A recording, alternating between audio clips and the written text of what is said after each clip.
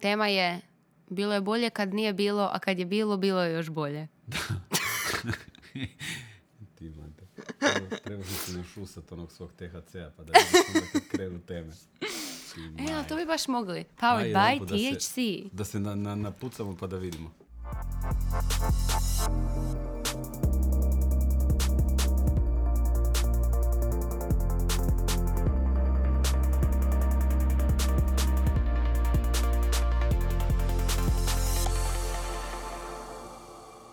Dobar dan svima. Eto ga. Splašil si me. Nas. Dobar dan. Dobar dan, dobro jutro, dobro večer. Kad nas slušate, drago nam je da nas slušate. Eto nas, vratili smo se. U 2020. godini. 2020. godini, tako imali smo malo pauzicu, malo smo se mi odmorili, malo smo si dali vremena. To je Tomica se skijao, ja sam bila ovdje. Upravo to. Ne, nije se Tomica skio, Tomica je samo hvatao zrak. Tako je, da si malo pročisti. Skio se nije to još prošlo ove godine, ali bit će možda već i kraj ove godine, već ćemo zaskijati ponovo u sljedećoj sezoni, tako da... To. Who cares? Ili ti who cares? Eto nas opet i današnja tema nam je u principu change, promjena načina. S čim smo motivirani bili za to?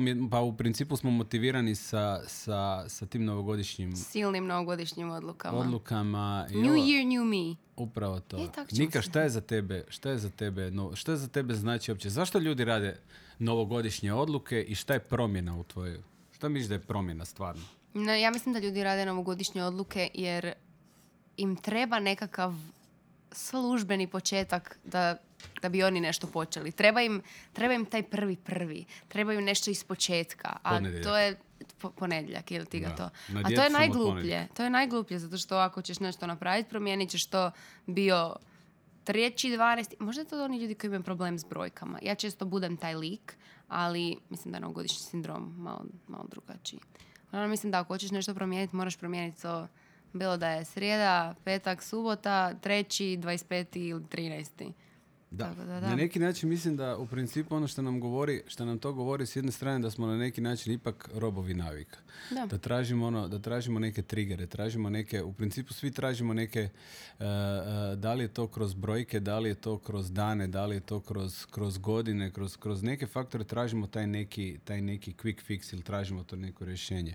I ono što se događa sa u principu da 1. veljače više manje niko se ne drži i niko ne gleda te svoje novogodišnje odluke, bilo one bile ovakve, bile onakve, da li je to ono smršavit ću 3 kile ili ti ono 33 kile ili prestat ću pušiti ili napravit ću na poslu ovo, promijenit ću posao, nebitno kakve su, koliko su velike. Hranit ću se zdravo. Upravo to. I ono što kaže nekad je bitni taj sad moment i ono napravit ću, kad se ustane napravit ću 2 čučnja, s obzirom da nisam, 32 godine, da nisam potrčao. Ne bolje napraviti 2 čučnja nego napraviti teoriju sebi u glavi da će sad od 1.1. početi trčati i onda obično što se dogodi kod ljudi u takvim situacijama može biti stvarno direktno može biti preneseno značenje, ali onda se dogodi to da naravno ako nisi 30 godina se bavio sportom i počneš odjedanput trčati 1.1. kad je vani -2, najvjerojatnije benefite koje ćeš dobiti od tog trčanja nisu trbušnjaci sa Instagrama i iz modnih časopisa, nego su u principu ti je ne gineti krov gore za plućne bolesti. Jer vjerojatno ono što ćeš dobiti, benefit od toga je upala pluća. Isto tako sve druge stvari koje si stavimo jako nerealne i u jako nerealnom periodu i u nerealnom roku, isto tako naravno, rekli smo strpljenje. Obično završe na taj način. Tako da smo rekli da ćemo danas općenito malo popričati o tim stvarima, šta su u principu promjene i na koji način ih provoditi, na koji način, opet kažem, stvari koje pričam na neki način iz svog iskustva. I s obzirom da je moje iskustvo u ovom nekom periodu dosta bogato sa tim nekim, ajmo reći, životnim situacijama, borbama ili slično, ali ja ne bi išao da si ne bi samo stvarili ono što mi jako volimo te usporedbe i isprike. Znači to nije moj stav od prije mjesec, 2, 3, kao promjena. Zato sam ja završio u situaciju koju jesam, znači gdje sam se borio sa ozbiljnom bolešću. To je stvar koja ide i od prije. Ja sam na neki način pokušavao u nekim stvarima naravno uspješnije, u drugima ne. I to je isto stvar koju si moramo dopustiti da smo ljudi i da možemo pogrešiti, ali u nekim stvarima sam isto na taj način funkcionirao da ono što želim danas tu ispričati, u principu to neko, ajmo reći, selektivno, to je to mehanika, ajmo reći, da putem inteligencije raščlanimo nešto. Šta mi želimo, dokud mi želimo i koji je taj cilj i koji je realan cilj. I s druge strane, da se pitamo uopće te ciljeve koje si mi postavljamo, koliko su oni u principu nešto što je uopće nama bitno. Da, koji je ishod na kraju. Pričali smo u principu, to su stvari koje se opet vraćamo na neke stvari o kojima smo razgovarali. Da li je to su neki KPI-evi, da li su to brojke, da li su to followeri na Instagramu, odnosno čak ne followeri još čak imaju smisla lajkovi na Instagramu. Da li je to ta metrika? Da li je to ona varijanta što jako vidimo, pa mi u suštini krivimo društvene mreže, ali društvene mreže u principu nemaju veze s njima, one su platforma gdje neko izražava neko svoje mišljenje, ali recimo, na primjer, imamo dosta često vidimo kad si ljudi postavljaju neke ciljeve, onda sad mlada osoba, 20 i nešto godina, si postavi cilj, ne znam, tipa stavi Bentleya, McLarena ili ne znam, Bugatti Veyrona koji košta $1,5 eura i ja ću to imati. Sad ja samo pitam šta se događa ako ti jednog dana nemaš Bugatti Veyrona, recimo zamisli Bugatti Veyron košta $1,5 i ti ne dođeš nikad do tog cilja, nego imaš 6 klasu Mercedesa koji košta 130-150 tisuća eura. Da li si ti nesretan u toj priči? Da li to znači šta tebi predstavlja upravo to? Ta odluka i ta priča, taj zec kojeg ti imaš, šta tebi to predstavlja u životu i koliko misliš da te recimo takva stvar veseli. Ako te veseli, ja kažem uvijek znači mora biti da bi opće tvornica koja proizvodi Bugatti Veyrona i slične auto, da bi one funkcionirale, a funkcioniraju, mora postojati ljudi koji to konzumiraju.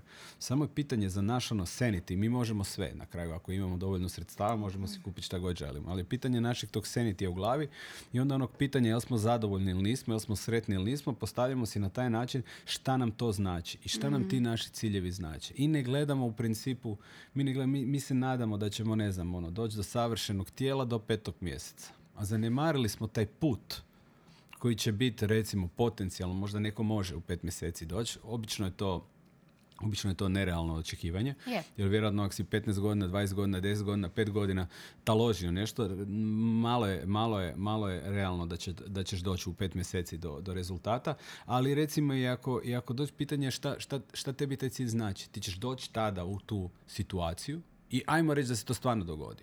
U 6. mjesecu imaš savršeno tijelo. Odlaziš na more, šta se onda događa? Onda jedeš i dalje ništa, travu ili kreneš krkat sve po svemu i svačemu. Ja nikad ne znam zašto su to neki ti kao ciljevi, pogotovo za tu kilažu kaj ste spomenuo. Zašto je to kao summer body goal? Zašto je to? S jedne strane, ja ne bih htio toliko daleko otići da kažem da je to vanity. Svi imamo neki s druge strane, svi bi mi htjeli izgledati lijepo. Ja generalno nemam niš protiv toga. I s druge strane, ja volim isto bolje izgledati nego loše. Ne samo ona varijanta zdravije. Sad da mi pričamo, ne znam, ja ne mogu pričati da mi je samo bitno da sam zdravi. Naravno da želim bolje izgledati. Naravno da želim izgledati ko da se s nečim bavim, nego da izgledam ko trenutačno ovo pod tim kortikosteroidima ko fluffy jebi ga. Ali s druge strane Borjan ubaci fluffy kad montiraš, molim te. Noted. Da. Ali s druge strane imamo tu situaciju da kad si na neki način kad si pojasnimo taj apsurd možda, doći ćemo do neke željene. Ajmo reći da i dođemo. Da dođemo do neke željene, ajmo reći do nekog željenog cilja koji je summer body. Da. Da li je to nama native, da li je to nama prirodno ili da li ćemo u trenutku, naravno kad krenemo na moru krkat po alkoholu, po svemu, po ovom, po onom, ćemo se naravno opet razvaliti i opet idemo u isti ciklus. I u principu opet imamo i samo s godinama sve teže i teže dolazimo i onda dolazimo u tu neku frustraciju. Isto je sa poslom. Isto je sa svim drugim stvarima. Donosimo odluke koje su, odnosno želimo donositi odluke koje su potencijalno u stvari koje su biti nerealne. Da. Koje nisu održive i onda imamo neka očekivanja. Stvaramo si očekivanja i stvaramo si ideju, iluziju da je taj cilj kad kupim taj auto, kad kupim taj stan, kad skinem 5 kila, moj život će tada biti sretan, moj život će tada biti ovo. I to je nešto, i to je u principu nešto s čim se svakodnevno susrećemo.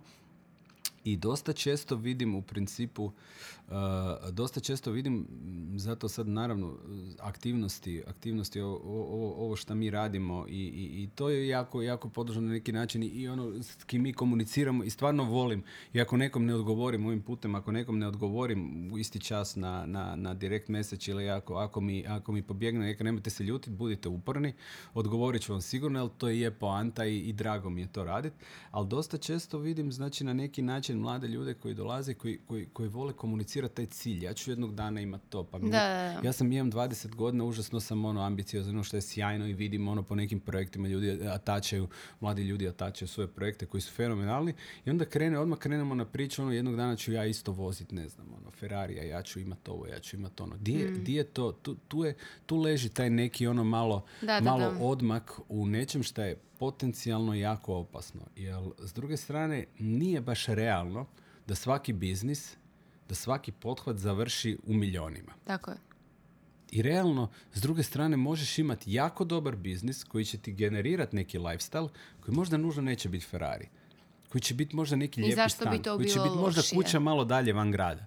Koji će biti malo... Mislim da smo kod društva malo da smo se zavukli u ovu jednu priču. Znači, ako nisam na kako se kaže, na Pantovčaku, na Tuškancu ili negdje sad, vi koji ne slušaju možda iz drugih dijelova regiona, da znate, to je recimo, ne znam, tipa nešto kod Dedinje ili ne znam, u Sarajevu, koji je kvart, Sarajevo ne poznam baš dobro. Ali to je nešto tipa Beverly Hills. I ako nisam tamo, znači nisam uspio. Really? Da, ne znam Zake, otkud dođe taj neki ego problem. To je ego i to je problem ono što smo pričali već nekoliko puta, što evolucijom društva smo došli do toga da nam je puno stvari maknuto s puta. Mi smo prije 100 godina još kao čovječanstvo, kao civilizacije imali puno stvari koje su nam smetale u našem napretku i puno stvari koje su nam smetale na našem putu, znači imali smo puno onih ciglica, smeća i to. To je bila varijanta da umremo sa 30 od upale pluća. Da ti neko, materijalno gledano, ako ti neko u 11. mjesecu ukrade kaput, ti imaš veliki problem, jer ti imaš jako veliki potencijal da se smrzneš ove zime, odnosno da umreš od upale pluća.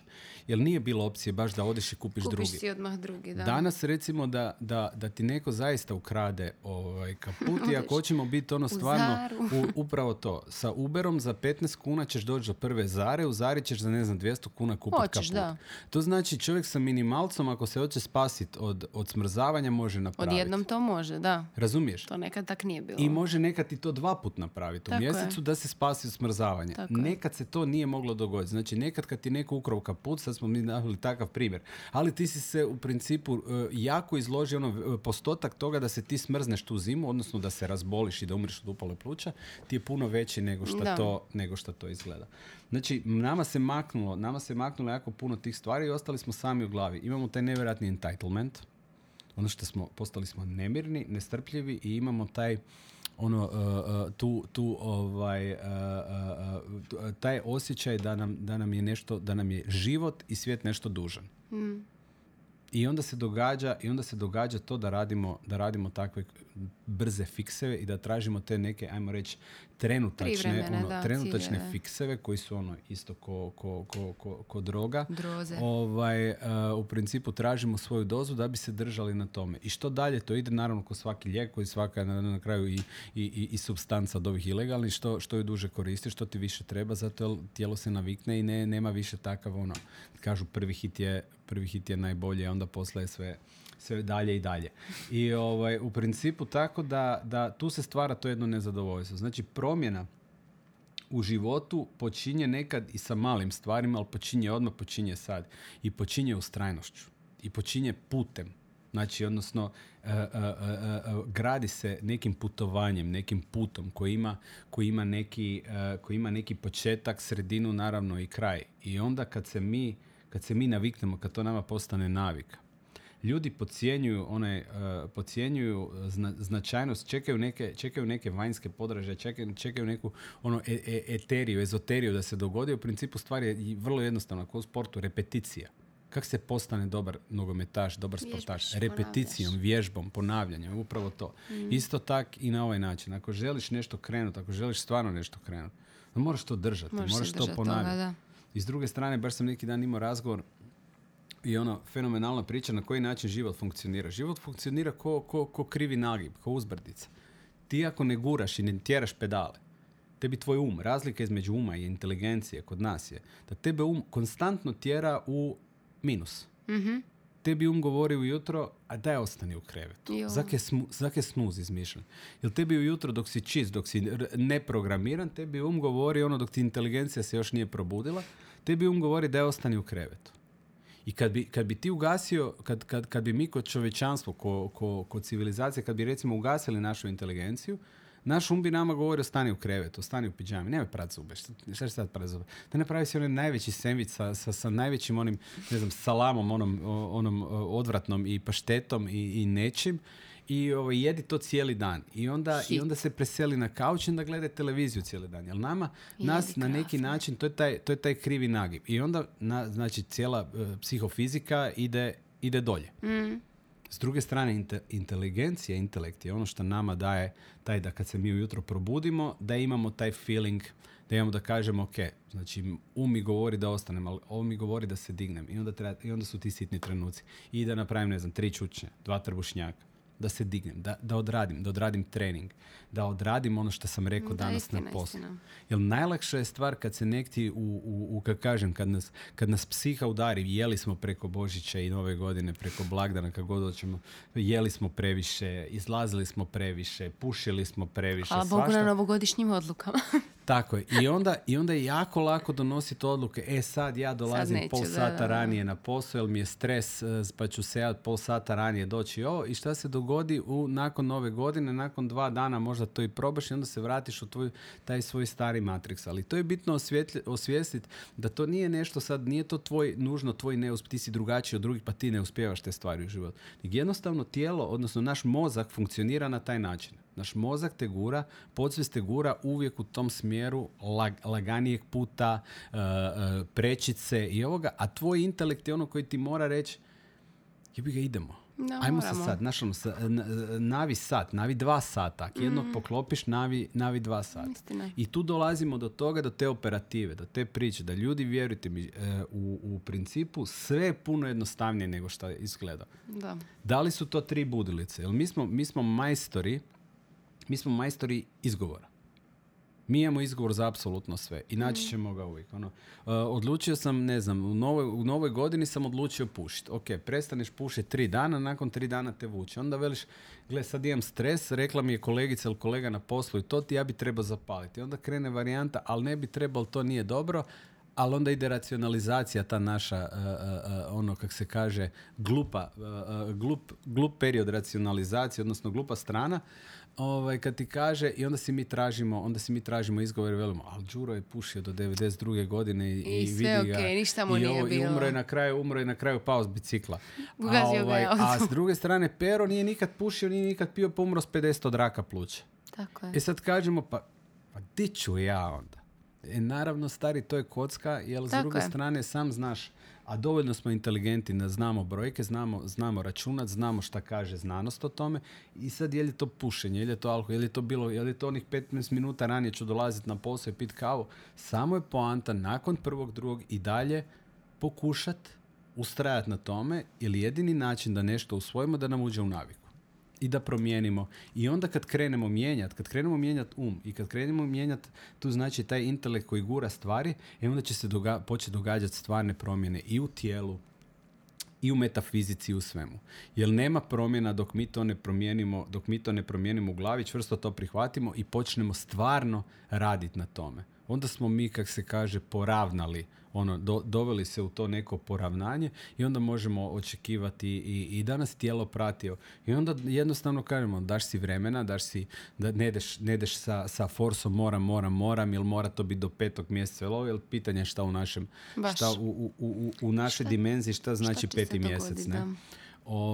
Nego kažeš jednostavno ja to želim promijeniti, ja ću to raditi, a sad kad dođe neki rezultat o kojem sam kad doći će, a s druge strane taj put je bitan i taj put nas čini zdravima ili nezdravima. Da se stavljamo, živimo u budućnosti i stavljamo si neke takve, ja opet ponavljam, šta se događa ako ti nemaš ko mlada osoba, ako ti do 40. godine nisi zaradio Verona. To znači da si neuspješan u principu po tvojoj nekoj varijanti, a zaradio si možda 3 Porschea. Mislim da to nije... Da, iskrivljeni su ti neki pogledi. Ja mislim da to ljudi koji vole živjeti pomalo u ekstremima imaju najviše problema s tim novogodišnjim odlukama i sa tim odlukama koje će im donijeti sreću. Znači, ljudi koji, ne znam, jako puno para troše, onda kao ne, sad moram uštediti. Ljudi koji, ne znam, to što si ti rekao za Božić, Novu godinu su jako puno jeli, baš preždravali se do kraja krajeva, sad su hitno na dijeti. I onda će opet doći taj moment, bilo da će biti, ne znam, Gospa ili nešto gdje će se onda taj tjedan cijeli prežderavati ili će imati ljetno slavlje, nečega, rođendan i i onda opet hitna dijeta. Ja mislim da su to ti Dovodimo se u ekstreme i opet kažem ovo, zašto je baza svega ovoga, zašto je ovo no bullshit talk. I samo iz jednog razloga, zato što kažemo da to su stvari koje ja mogu svjedočiti sam koje sam ja prošao. Znači ja sam prošao varijante isto tako. Živio sam nekad priču i rekao sam ok, kad dođem do tih i tih ciljeva, onda je to univerzalna sreća. To je onda turbo sve. Znači nisam vidio put, nego sam jednostavno i došao sam na kraju. Došao sam do nekih ciljeva koje sam si zacrtao. I onda šta je došlo? Došlo je u principu isto toliko koliko sam očekivao, toliko proporcionalno došlo razočarenje, ali s druge strane nema tog materijalnog i nema tog feelinga i nema tog cilja koji će tebi dati koji će tebi dati feeling. I šta se onda događa? Onda recimo nagomilaš takve neke stvari, pa se pokušaš refreshat, pa pokušaš kroz neke druge stvari doći. I onda ti dođe recimo ovakva situacija koja je došla meni potencijalno, kažem, ne daj Bože nikom, ali dođe ti neka bolest koja ti relativno brzo da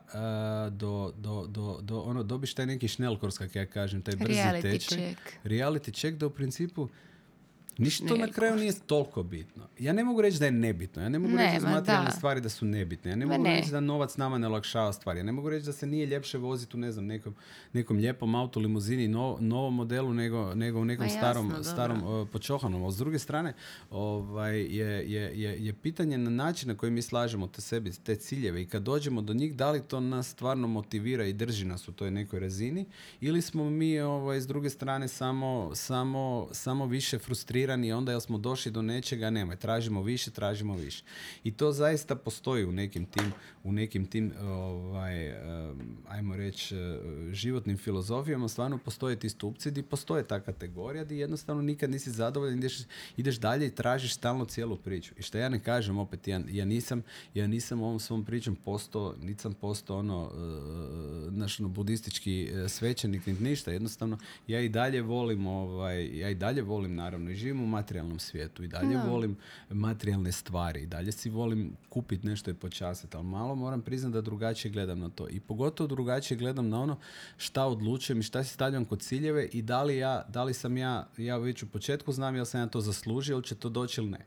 Koliko ja predanost dam tome, toliko će stvar doći.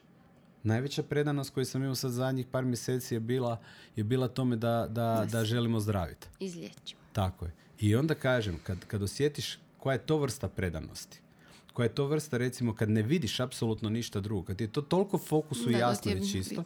I sad kad bi mi mogli u našim životima, recimo, vježba da napravimo, kažem, ne bi volio iz ovoga patetiku raditi, ali ono nije poanta da ljudi, ne daj Bože, kažem, nikome i ne treba ti to u životu. S druge strane, možda nekad poslušati takav input. Ja bi volio možda da sam ja poslušao neke stvari možda prije, da nije baš moralo doći do ovog i da nisam morao imati 3 ili 4 mjeseca kemoterapije, da bi neke stvari naučio, ali s druge strane te stavi u neku perspektivu i stavite u neki položaj gdje malo drugačije gledaš na te stvari. I kažem, ako čovjek da fokus u nešto, stvari se obično događaju na nekim razinama koje su kako se kaže, ko nekad, digni, premjesti, prebaci, postruži, pogledaj, vidi. Da li je to marketing, da li je to ekonomija, prodaja, biznis, šta god, medicina. gdje god očekuje se od nas taj ekstra effort, ono što smo pričali, detalji, stvari, nemoj da prolazi detalji, nemoj da sitnice. Ako radimo podcast, ajmo vidjeti da nam je zvuk ok, nemoj da nam se provuče da nam zvuk nije ok, nemoj da nam linkovi ne rade, nemoj da radimo nešto da zadovoljimo formu, ajmo biti fokusirani. I gle vraga, onda kad si fokusirani, kad napraviš stvari, onda ti brojke rastu i uspjeh svega raste. Tako u svemu, da. Nekad nije, nekad je čovjek ono i ljen, nekad jednostavno, dobro, nisam to pogledao, nisam vidio, ovo neka prošlo je, ma nije mi se dalo danas objavljivati. Ili kad slušam, kad me neko pita, daj mi reci, dosta često i poznati i ovak nepoznati traži neke savjete vezano uopće za content i za takve stvari. I onda sad čovjek pita savjet. I onda mu kažeš, trebaš biti uporan, trebaš objavljivati, trebaš raditi, trebaš relevantne stvari iz svog života i svoje struke i to prenesti na mediji i da te neko vidi i da te neko primijeti. Ali naravno, nađeš si svoj neki cilj, nađeš si neku svoju strukturu, ne možeš biti ne možeš šarat, ne možeš biti s jedne strane influencer, s druge strane, ne znam, si pranker, s treće strane si youtuber koji radi ne znam šta, znači nađi si neku svoju nišu i budi u toj niši. Tako je, i respektiraj sve. A onda ono što najčešće, ili dobim dve stvari, ili dobim ja nisam za kameru, ili nemam ti ja vremena. Pa nije ni Tomica baš bio, ljudi. Apsolutno, to je stvar koju Ajme, koju sam zadnjih par tjedana, upravo to sam rekao, zadnjih par tjedana sam dosta često su me ljudi to pitali, kako smo malo dobili trakciju, kako nas je sad malo šire se na neki način vidimo, sve više naravno ljudi konzumira, za šta je trebalo godinu dana recimo, i još to nije definitivno nije ono što će biti za godinu, tako nije ono što će biti 2025. ili 2029. Ali ono što smo si mi rekli, mi idemo i uživamo u trenutku, uživamo u ovom sad, uživamo u ovom broju podcasta. A ono recimo šta mi dosta ljudi reklo, veli, nisam ja za kameru. Onda ja njima ispričam najiskrenije stvar koju možda u tom trenutku super. Ne bi možda rekao. Evolucija naravno postoji, sad čak i bi, ali u onom trenutku ne bi, jer te ta taština te drži. Ali ja sam recimo u auto stavio, kupio sam si nosač i ja bi si stavio u auto mobitel i počeo se snimati. I recimo dok se vozim u koloni, ja bi pričao sam sa sobom i recimo inscenirao bi da sam na podcastu da pričam o nečem. Uzeo bi si neku temu i pričao bi. I onda kad bi došao doma, pogledao bi prvo video bez zvuka i to na 3 minute, onda bi poslušao zvuk bez videa, jer zajedno nisam mogao. Zašto? Zato je prirodna stvar da se mi ne volimo gledati. I ne volimo se slušati. A ne volimo se u početku. Ako nemaš iskustva, to 99,9% slučajeva nećeš uživati u tome. Ako nemaš neki bipolarni poremećaj ili ako si narcis ili ako si baš brutalno talentiran za kameru, ali onda bi vjerojatno da je to kod mene bilo, vjerojatno bi to neko primijetio prije 308. godine i zaposlio me negdje u nekom baru, u nekoj sapunici. Baru televizija presenta. Upravo to. Ali s obzirom da se to nije dogodilo, ja sam rekao idem, to je taj kako se kaže, to je ta pješice priča, to je ta odradi stvar. Jel neće doći, jel mogu ja čekati još 5 godina sa kretanjem u snimanje i da vokaliziram na neki način ono što imam potrebu da kažem. Mogu čekati 5 godina da se nešto dogodi, što će meni dati, ajmo reći, sposobnost pred kamerama. Ali to se vjerojatno tako neće dogoditi. Odeš, odradiš, na ovaj način. Neko ako si može priuštiti ili ne može ili ne znam šta, će otići na neki, možda na neki tečaj. Ja nije da si nisam mogao priuštiti, ali sam rekao, ok, idemo, mislim da znam mehaniku, da razumijem o čemu se radi i ja kažem idemo to odraditi. I ja sam to odradio. Tako je. Tako da u principu promjene same po sebi kreću iz glave. Kad mi počnemo vizualizirati, gledati sebe i stavljati se u perspektivu toga što želimo raditi na način na koji želimo da život naš izgleda, i uzmite si ko u biznisu, uzmite si varijantu. Nemojte ući u varijantu ako se sad idem na dijetu, ješću 2 lista salate. Koliko dugo, generalno dovoljno znamo koliko dugo to može trajati. Ili dolazit ću 2 sata ranije na posao. Ili ove godine neću potrošiti apsolutno ništa na ovo. Koliko to može, koliko mogu takve generalno velike... Smalo sulude, da. Upravo Bolje to. manje pa da su realne nego Napravi manje velike. pa usvoji to.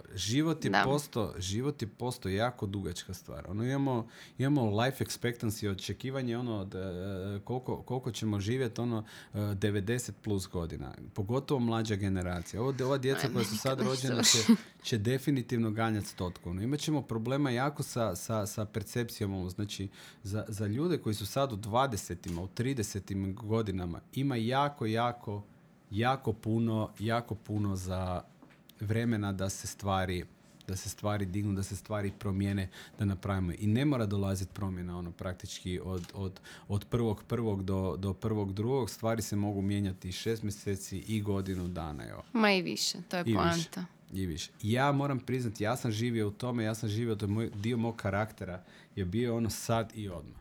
Htio sam sve stvari da se događaju odmah, da se događaju sad i vjerojatno me to dovelo i onda mi je život poslao stvari, neke poslo mi je takve, neke stvari na nekoj fizičkoj razini koje su se meni događale u tijelu, da meni sad tijelo kaže bez obzira što sam ja sad u neku ruku i na kraju ozdravio i sve to i sad kreće taj neki oporavak, ali ono što meni tijelo govori i što svi kažu treba ti godinu dana.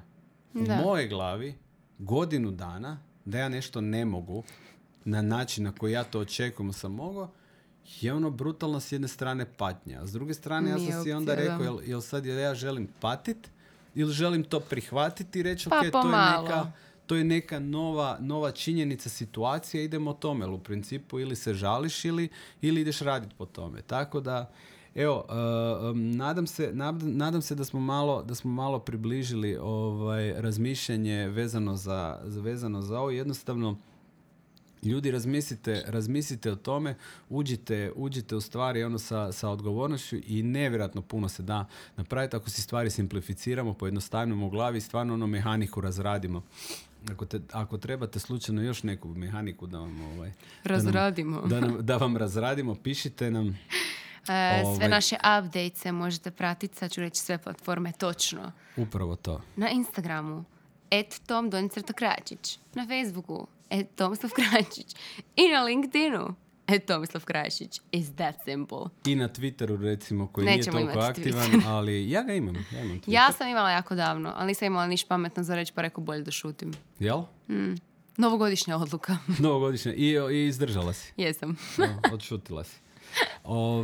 U principu subscribe-ajte se na naš kanal na YouTube. Subscribe ne znači da morate nešto plaćati, nego samo zato da imate podsjetnik kad izađu novi, jer još dosta poruka znam dobiti kad izlazi novi izlazi obično u petku. Pa zato nas sve možete pratiti na Instagramu, tamo sve uvijek objavimo na vrijeme. I najlakše vam je ako nas pratite na Instagramu, znači znate točno naše neko kretanje, znate temu koja se na neki način provlači i vidite točno kad ide neki teaser i kad ide podcast i saznate da je to u principu svaki petak. Tako je. Ima nas sve više. Sve što radimo u principu free of charge, ne naplaćujemo, ne sponzoriramo se za sad u ovom trenutku jer čuvamo svoju kreativnost, da smo samostalni u odlučivanju šta želimo, na koji način želimo pričati i kažem, oni koji nas slušaju, hvala vam na tome. Oni koji nas ne slušaju, slobodno nam mogu reći zašto nas ne žele slušati ili šta bi mogli raditi bolje. To znači da nas onda već slušaju kad su ovo čuli, tako da we win. A s druge strane, kažem, želim vam ugodan vikend, dobro se provedite, uživajte još u ovim zimskim danima i vidimo se sljedeći tjedan. Ćao! Bye!